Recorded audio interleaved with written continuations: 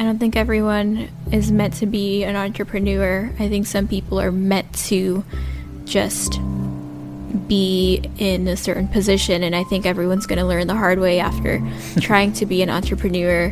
When this whole entrepreneur wave kind of passes, a lot of people are going to fail and realize that it's not a bad thing to not be an entrepreneur because they fit in better elsewhere. That topic and that conversation, if we want to get into that, that could be a 4-hour conversation, of just the bubble, the influencer bubble, the entrepreneur bubble, I'm going to hire a camera guy to follow me around my office so I look like I'm important bubble, even though I don't want to say that I'm imitating Gary Vee, I'm imitating Gary Vee bubble. Like, if we start getting into that conversation, I think, some feelings may get hurt, and it's okay though. It's okay for your feelings to get hurt. Yeah. Because you rather have them hurt now from someone half your age than have them hurt, 10 years down the line when your dog shit content is still getting no views. You know what I mean? Like, it's it is what it is. This is personal, but yeah, I think I asked a lot of people to give me honest opinions on my vlog, and whenever they did, I was like, okay, I literally can't be mad because I need to know what people are really thinking, because some people are afraid to give honest opinions. They don't want to hurt your feelings. They know, like, you think you're funny, so I don't want to be the one to tell her she's not funny. Right. And whenever someone told me I wasn't funny, I was like, okay, I literally need this information to now take and figure out what I need to do to either change it a little bit here or just structure it better to improve. Dude, there's nothing wrong with information, and putting unnecessary filters on the information you allow in is the problem. If you live in your bubble where you curate an image and you're not open to reality hitting you in the face, I'm so open to reality hitting me in the face because it's already been doing that, like, for so many years. You know what I mean? Like, I have my mother tells me when an episode of mine is garbage, or she's like, you don't know what you're saying, you need to think before you speak, you need to do this, you need to do that. And I'm like, that's good, she loves you. Yeah. And I'm like, you know what, I appreciate that, because all my homies and everyone that listens, all they tell me is, yo, I love this, I get value from this. All the numbers do for me, when I see the numbers increasing, when I see the estimated or average view or whatever, that number in the middle, the viewer count, every time I see that go up, what it does for me is counterproductive. You know what I mean? It makes me realize, or it makes me get comfortable in the way I do things. And I'm like, well, why would I spend more time curating a better way to speak? Or why would I prepare better for episodes I do with guests? Because people are already listening. Exactly. But then I need that reality.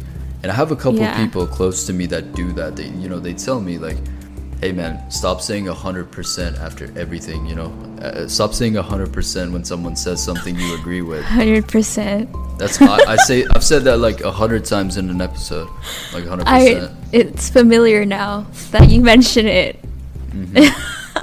So that's hilarious. Maybe we should do that for each other's podcast. I need someone to be brutally honest so that I can, because you're right, maybe some sort of, for YouTube there's analytics that tell you how long each person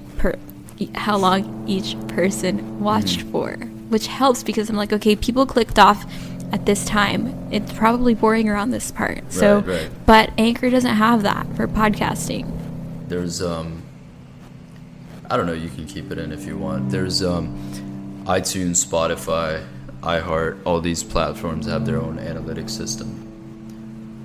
So the only one that tells you the watch time is iTunes. So Apple will tell you, but the thing is, their thing is in beta, so it's very inconsistent. Okay. But it'll tell you, like, okay, someone consumed, 4 minutes of your 6-minute episode.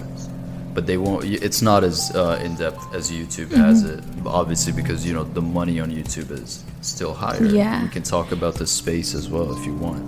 Yeah, and also podcasting it's not new, but it's becoming super new. With everyone on the go. Yeah, there's definitely that FOMO wave. The same thing that happened with Bitcoin, the same thing that happened with this Ripple, Forex. Yeah, all of that. The social media marketing agency wave. Oh my it's God. it's happening with podcasting now. Yeah. People are like, man, I need to start a podcast because 2 people think I have good things to say. And if that's what it takes. Or I get high and I like to talk a lot, so I should start a podcast, right? Yeah, anything, do it. Man. Do it. Do it. Obviously, there's no one that should tell you to not do something you right. like.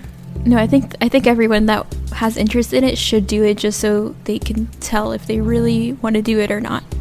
So they can figure it out. Yeah. If they're actually, Mm-hmm. Because this is not easy. And I see a lot of podcast Instagram accounts that follow everyone, right? Like if you study the game a little bit, if you pay attention to, what's around you, pay attention to, I guess, even directly or indirectly who you're competing against in the space, in the attention game, you'll realize that the majority of the content is very, I don't know, like there's always elements that people lack, and you can see that. You can see they're really not about it like that. Yeah. Like they're not about it to that extent. Yeah, that's why I can't wait. Well, it doesn't really matter what I think, but the more you do something, the more you realize it's not for you, and the more that you shift more towards doing something that people are actually supposed, good at, meant to be doing. But that's a whole different conversation of like figuring out what you're good at, but also pursuing what you're remotely good at, because you're never gonna find what you're truly good at. So if you're even even if you're like 10% good at something and you enjoy it 90% of the time, then do it. The fact that your passion that you just receive, it's like this concept that passion is a myth, because anything that you are passionate about, you have to literally cultivate and build like a muscle. There's nothing that you're gonna see and be like, oh shit, that's for me, but it's gonna be something that you like a little bit, are kind of good at, that you have to zone in on and be like, okay, this is what I'm gonna make my passion. But it doesn't just come to you. It's something that, like you said, 90% good at, and then you decide to consciously make yourself better at, so therefore you can enjoy it and master it. But it's not just something that you're gonna be 100% good at. That's exactly right. That's well said. Because people expect that. They think their passion is going to come to them, or their passion lies in what they're comfortable doing. And that's, maybe if you're very lucky and the probability or the variables align in your favor somehow, because it could happen. A lot of people, there's a lot of bullshit content that gets a lot of views and has made a lot of people rich. So you could get lucky. Yeah. And, Okay, not to, again, we could sit here and decipher, well, they appear dumber on camera, but they're actually smart or whatever, right? But I can tell you, I've been around people that don't have it. Like, it's not in there. It's not in there. But what they're putting out is resonating with some people that also don't have it.